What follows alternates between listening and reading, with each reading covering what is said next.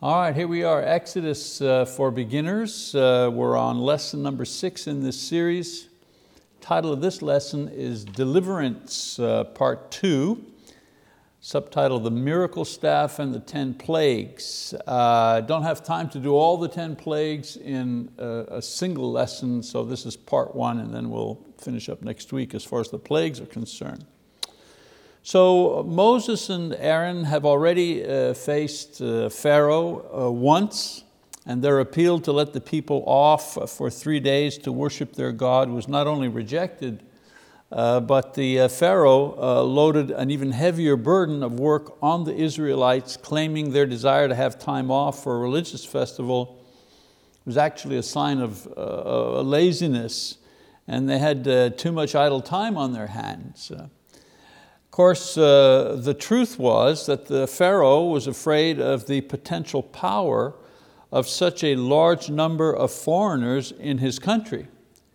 And the only way to undermine their power was to keep them occupied with forced labor that served to build up the state. Their mud bricks built the city of Ramses, you see there in the map up in the northwest part, which was a store city. It was a place where they, like a depot for supplies. And the place from which the Israelites eventually departed on their journey. We read about that in Exodus chapter 12.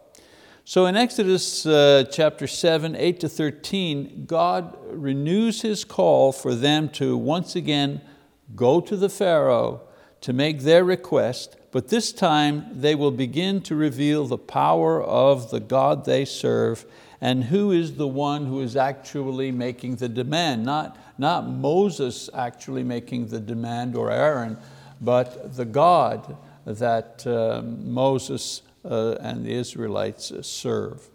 So God once again rouses Moses and Aaron in order to send them to the Pharaoh, but this time, as I said, with a difference. So let's read Exodus chapter 7, verses 8 and 9. It says, "Now the Lord spoke to Moses and Aaron, saying, when Pharaoh speaks to you, saying, work a miracle, then you shall say to Aaron, take your staff and throw it down before Pharaoh, that it may become a serpent." So I want you to note that God is using the arrangement previously made. He will instruct Moses, and Moses will direct Aaron as to what he will say and do. In this case, to perform a miracle with his staff, turning it into a snake on demand, if you wish. So we keep reading in chapter 7. It says, "So Moses and Aaron came to Pharaoh, and thus they did just as the Lord had commanded. And Aaron threw his staff down before Pharaoh and his servants, and it became a serpent. Then Pharaoh also called for the wise men and the sorcerers, and they also, the magicians of Egypt, did the same with their secret arts. For each one threw down his staff, and they turned into serpents. But Aaron's staff swallowed up their staffs. Yet Pharaoh's heart was hardened, and he did not listen to them as the Lord had said." So we assume that the same request is made, and Aaron performs the miracle with the staff to confirm that this is a message from God. Now, to Moses and Aaron's surprise, the Pharaoh duplicates the appearance of the miracle through his magicians. For Pharaoh, who considers himself a god and his magicians part of his divine authority, Moses is no more than the Jewish version of himself, with Aaron as a magician in service to Moses. And so this is a contest in his mind to see who has the more powerful mojo. Pharaoh had said, work a miracle. In today's vernacular, go ahead, show me something, right? For him, it's a contest. And so when Aaron's snake eats up the snakes produced by the Egyptians, the Pharaoh is nonplussed, and he dismisses them, calling it a draw in his mind. So what? They had one extra trick more than my magicians. He's not impressed. The passage says his heart was hardened, or in the Hebrew, his heart was strong, which could mean proud. His heart was proud. In other words, the attitude that says, no slave is going to come into my palace and make demands on me. Doesn't he know who I am? He's still at the point where this is just a contest. He is God, and these people claim that they have a God, and we're going to find out who's the more powerful God. And so God knew in advance how the Pharaoh would react, but Moses and Aaron, they didn't know, and they needed to get an idea of how stubborn and proud this man was. So his second interaction with him really opened their eyes. It is at this point that God will inflict great punishment on the Pharaoh and damage on the nation of Egypt in order to pressure this king to release the Jewish people. There are a total of 10 plagues recorded as a result of Moses and Aaron's visits to the Pharaoh until he releases them. Each miracle or plague has similar features that can be used as headings in a chart that you will find in your workbooks. All right, so we're going to go through these plagues, but we'll do it in an organized way, and each of them have similar features, and this is a sample here you see on the overhead.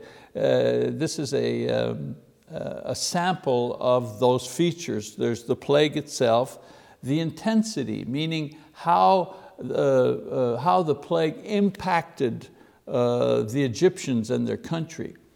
Another heading is the gods of Egypt. Each plague was designed to attack a particular deity in the Egyptian pantheon of gods, to demonstrate that the God of the Jews was more powerful than all of the gods of the Egyptians. Some notes, features of each plague, and the response of the Pharaoh, how he responded to each one of the plagues. So all of these, all of these things that we see in our chart, we'll be able to recognize in each plague, and you have in your workbooks this blank chart so that you can fill them in as we go. So let's go through the plagues. The first one is plague number 1, water to blood. Water to blood. Let's read first in chapter 7, beginning in verse 14. Then the Lord said to Moses, Pharaoh's heart is stubborn. He refuses to let the people go. Go to Pharaoh in the morning as he is going out to the water, and station yourselves to meet him on the bank of the Nile. And you shall take in your hand the staff that was turned into a serpent. You shall say to him, the Lord, the God of the Hebrews, sent me to you, saying, let my people go, that they may serve me in the wilderness. But behold, you have not listened until now. Thus says the Lord, by this you shall know that I am the Lord. Behold, I will strike the water that is in the Nile with the staff that is in my hand, and it will be turned to blood. The fish that are in the Nile will die, and the Nile will become foul, and the Egyptians will find difficulty in drinking water from the Nile. Then the Lord said to Moses, say to Aaron, take your staff and stretch out your hand over the waters of Egypt, over their rivers, over their streams, and over their pools, and over all their reservoirs of water, that they may become blood. And there will be blood throughout all the land of Egypt, both in vessels of wood and in vessels of stone. So Moses and Aaron did even as the Lord had commanded, and he lifted up the staff and struck the water that was in the Nile, in the sight of Pharaoh and in the sight of his servants. And all the water that was in the Nile was turned to blood. The fish that were in the Nile died, and the Nile became foul, so that the Egyptians could not drink water from the Nile. And the blood was through all the land of Egypt. But the magicians of Egypt did the same with their secret arts, and Pharaoh's heart was hardened, and he did not listen to them as the Lord said. There's another one here. It says, then Pharaoh turned and went into his house with no concern even for this. So all the Egyptians dug around the Nile for water to drink, for they could not drink of the water of the Nile. 7 days passed after the Lord had struck the Nile. Now, I want you to note that this plague was not accompanied with a request to release the people, but rather because the Pharaoh had not listened to God's instructions so far. Verse 16, it says, you shall say to him, the Lord, the God of the Hebrews, sent me to you, saying, let my people go that they may serve me in the wilderness. But behold, you have not listened until now. And so we look at the chart to see the impact here. The plague itself was water turned to blood. The intensity, it was a warning, right? It was a warning. It was real, but it was limited.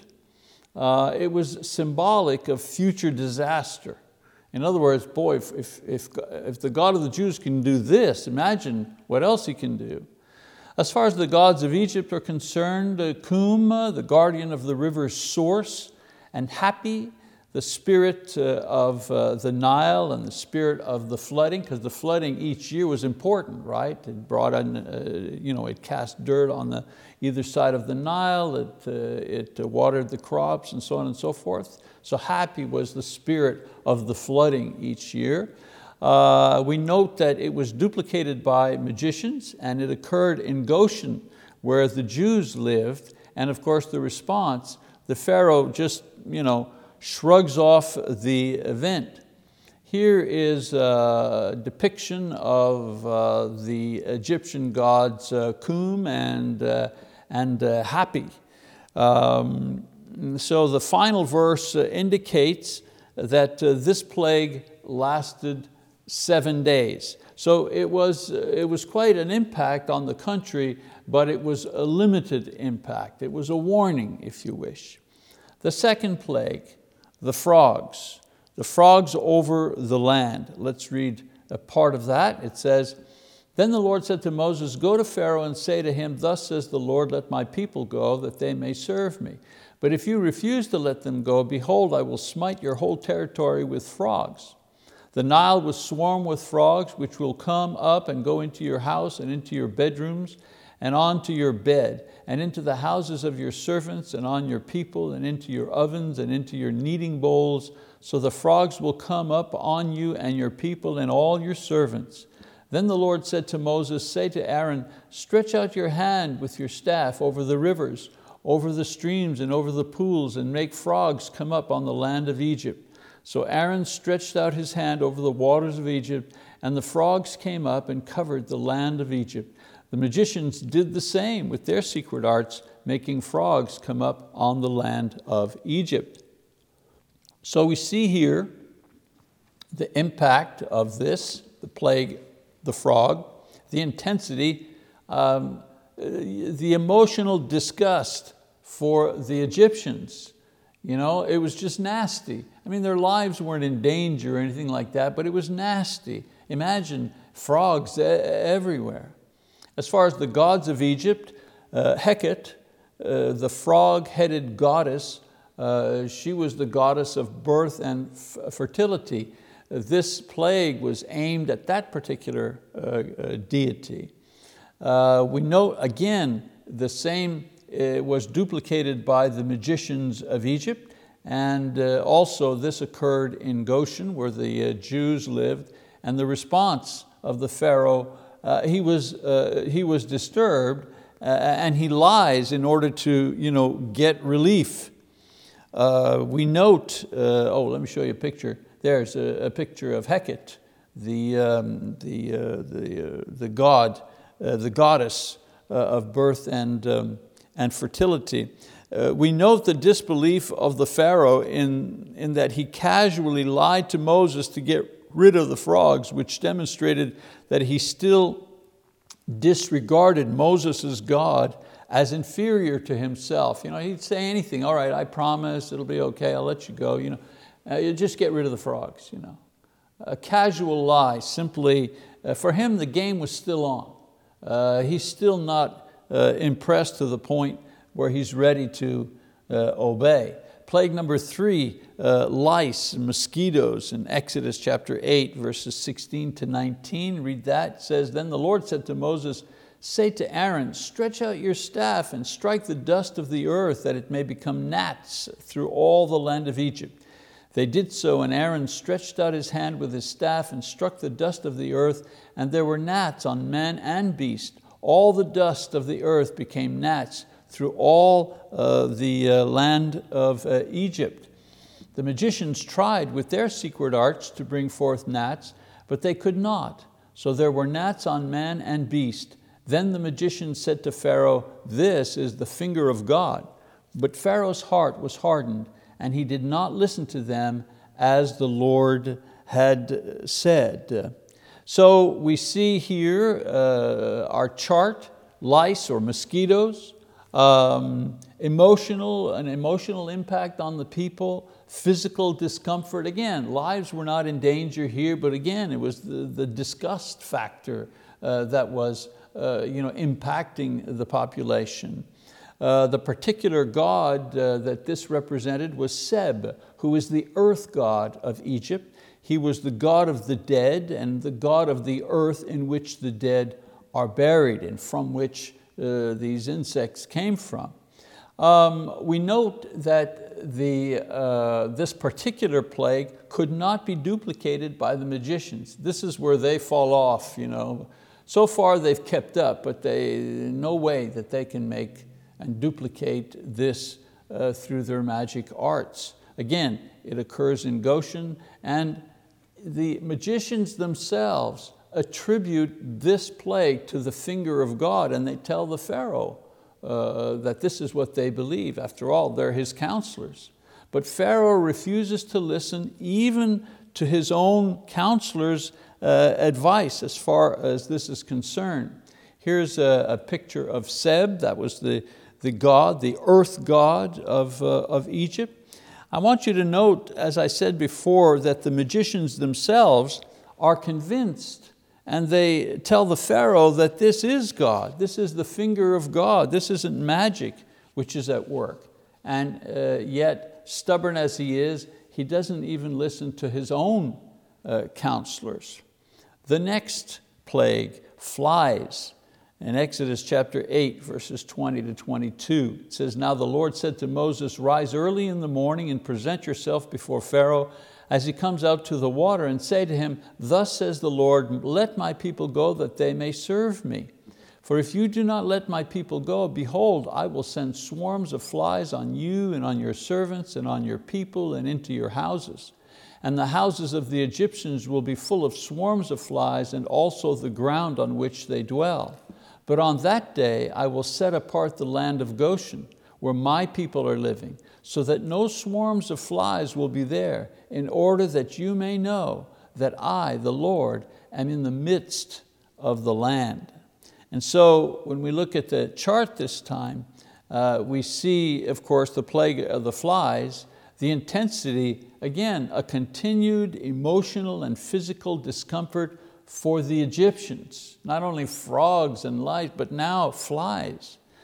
Various gods here, Vachet, the fly god of Egypt, the god that guards all life in the Delta region. It was a female goddess. She was the lady of the marshes where the papyrus grew and where many insects lived. This was the goddess that was the target of this particular plague. Yeah.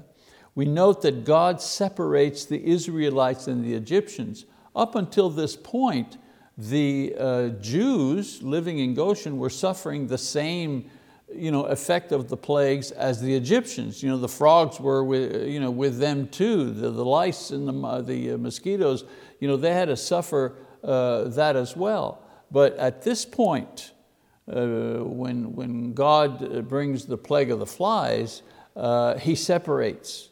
The plagues will no longer affect the Israelites. And He calls it, He tells them, from now on, the plagues will not affect my people, just your people. And we read on, if we had the time to read all of all the passages, we learn that the Pharaoh, again, deceitfully negotiates with Moses, offering a false promise in order to get rid of the flies. I want you to note a very important idea that God begins to make a distinction between His people and the Egyptians, which make the miraculous plagues truly a judgment upon the Pharaoh and his people. It's personal now. It's Moses' God versus Pharaoh and his God. Because Moses could have said, well, look, everybody's being affected, even the Jews, so eventually this guy Moses is going to run out of tricks. But now, by focusing the plagues on just one group of people, God is sort of upping the ante here, demonstrating His power and challenging the magicians and the gods of the Egyptians to see if they can match what He can do. Because now the plagues are going to affect only one group of people. They all live in the same land, but only one group of people will be affected from now on. So that's an important distinction that we need to realize. All right, there's a picture of Vashti, the goddess of the marshes. And we move on to plague number 5, the livestock, in chapter 9, verses 1 to 7. I think I'll show you the chart here. The plague is against the livestock, the intensity, the killing of the livestock. The intensity is the economic loss suffered by the Egyptians and the physical affliction. The gods of Egypt in this are Nevis, Ammon, and Hathor. These were Egyptian gods associated with bulls and cows, primarily the idea of fertility. This plague affected the property and the wealth of Egypt, the death of livestock. Now it's not just disgust, it's not just discomfort, but now their livestock, their property is being killed and taken away from them. And of course, we would note that the response of the Pharaoh here is that he hardens his heart, but he wants to see if Jews are unscathed.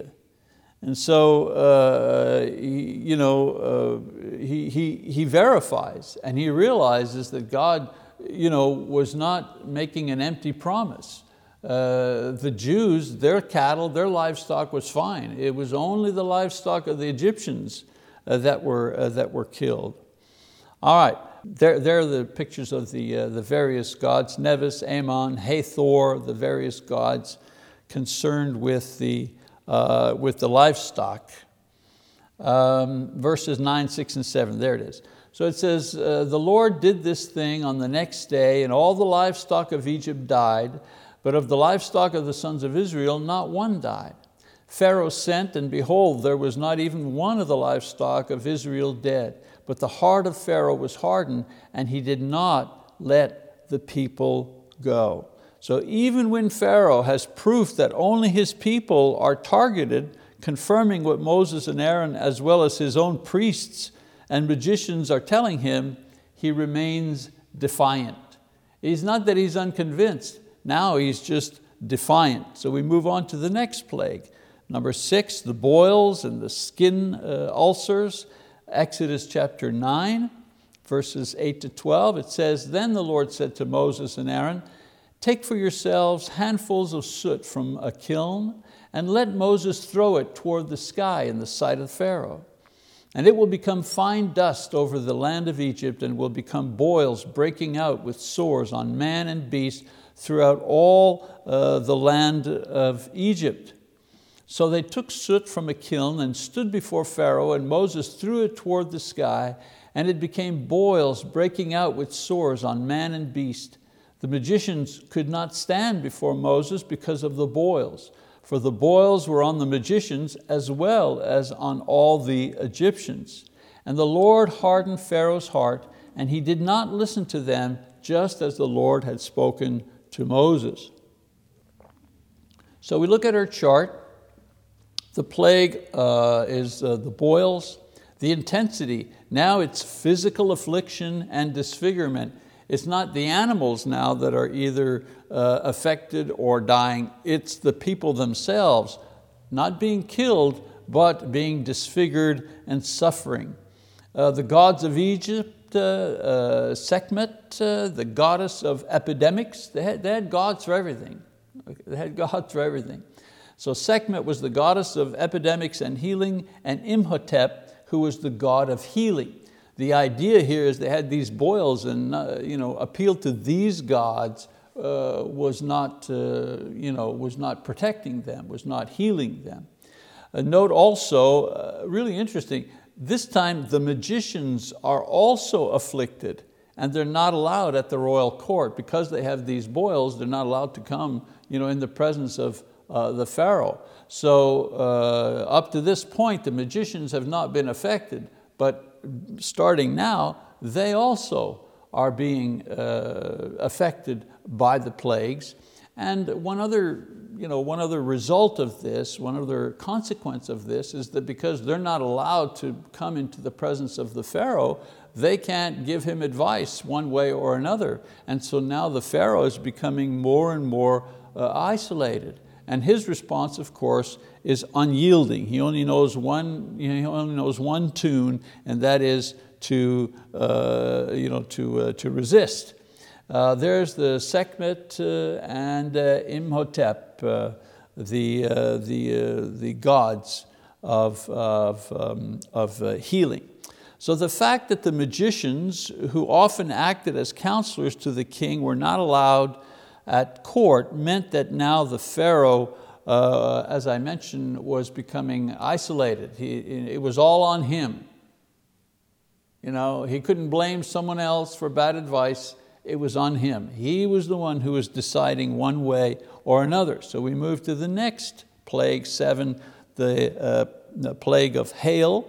We read in Exodus chapter 9, verses 13, it says, "Then the Lord said to Moses, rise up early in the morning and stand before Pharaoh and say to him, thus says the Lord, the God of the Hebrews, let my people go that they may serve me. For this time I will send all my plagues on you and your servants and your people, so that you may know that there is no one like me in all the earth. For if by now I had put forth my hand and struck you and your people with pestilence, you would then have been cut off from the earth. But indeed, for this reason I have allowed you to remain, in order to show you my power, and in order to proclaim my name through all the earth. Still you exalt yourself against my people by not letting them go."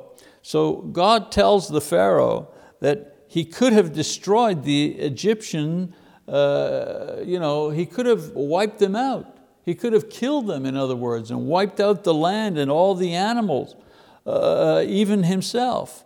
But instead, he let them live so that they could witness his power. They're suffering disgust and pain and inconvenience and loss and so on and so forth. They're suffering, but he hasn't killed them.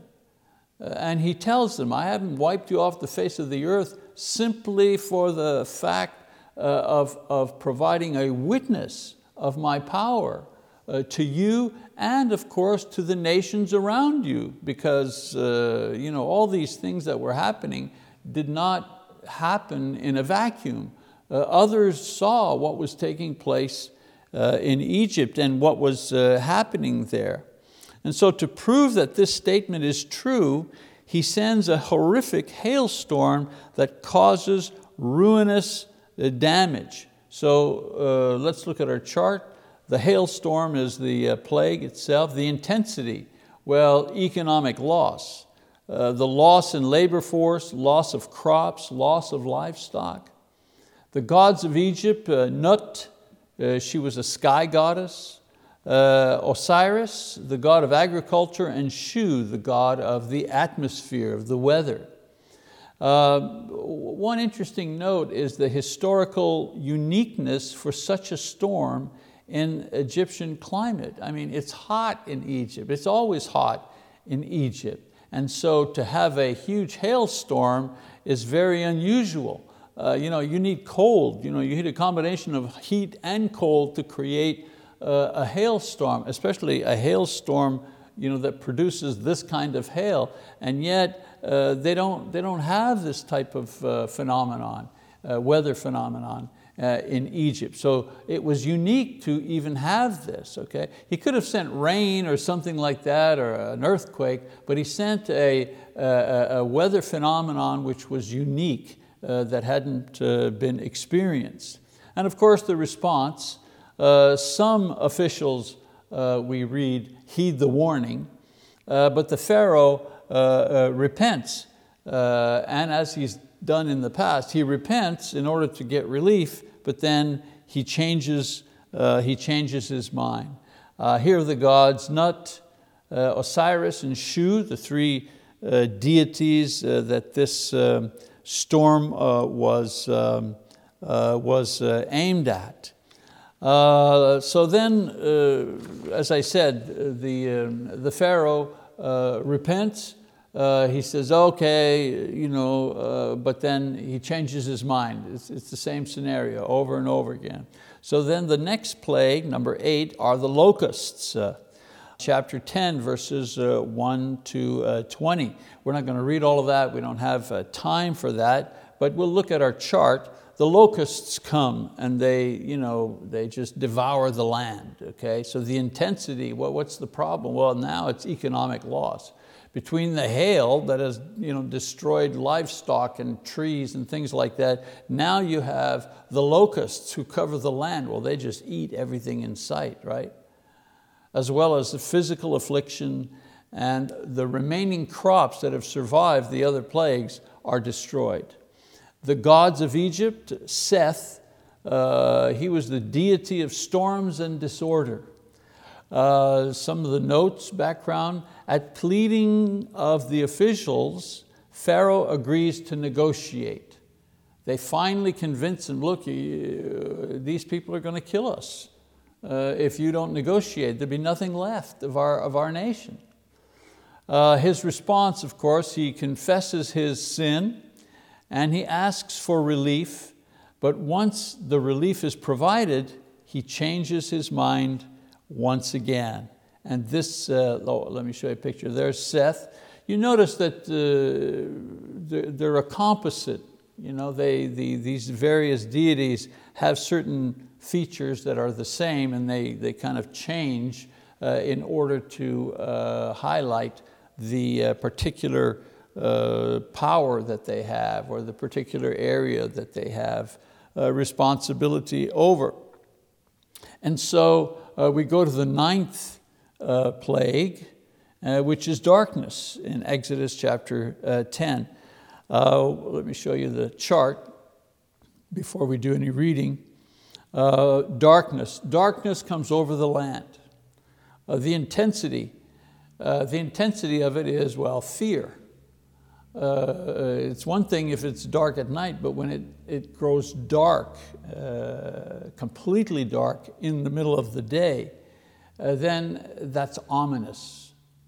The darkness actually is a symbol of death. The gods of Egypt that are targeted, Re, the sun god, who was the most worshipped of all the gods other than the Pharaoh himself. In Egypt, it's pretty sunny. It's sunny and warm.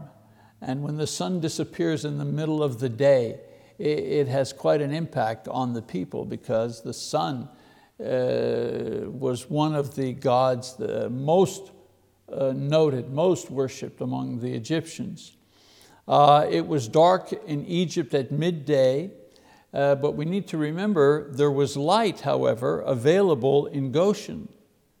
Where the Jews lived, the day was normal.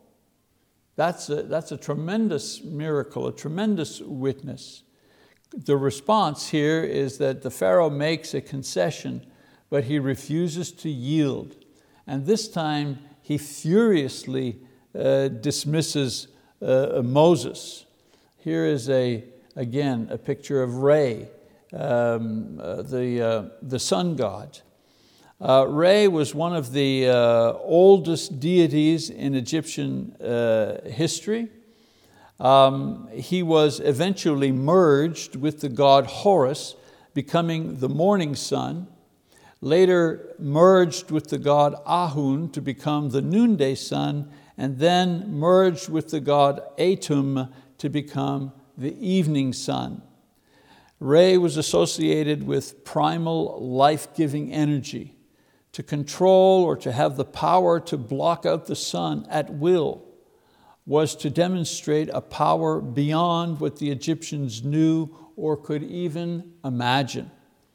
At this sign, the Pharaoh tries to negotiate with Moses concerning who could leave and who could stay behind, but Moses repeats God's demand to release all the Israelites with all their possessions.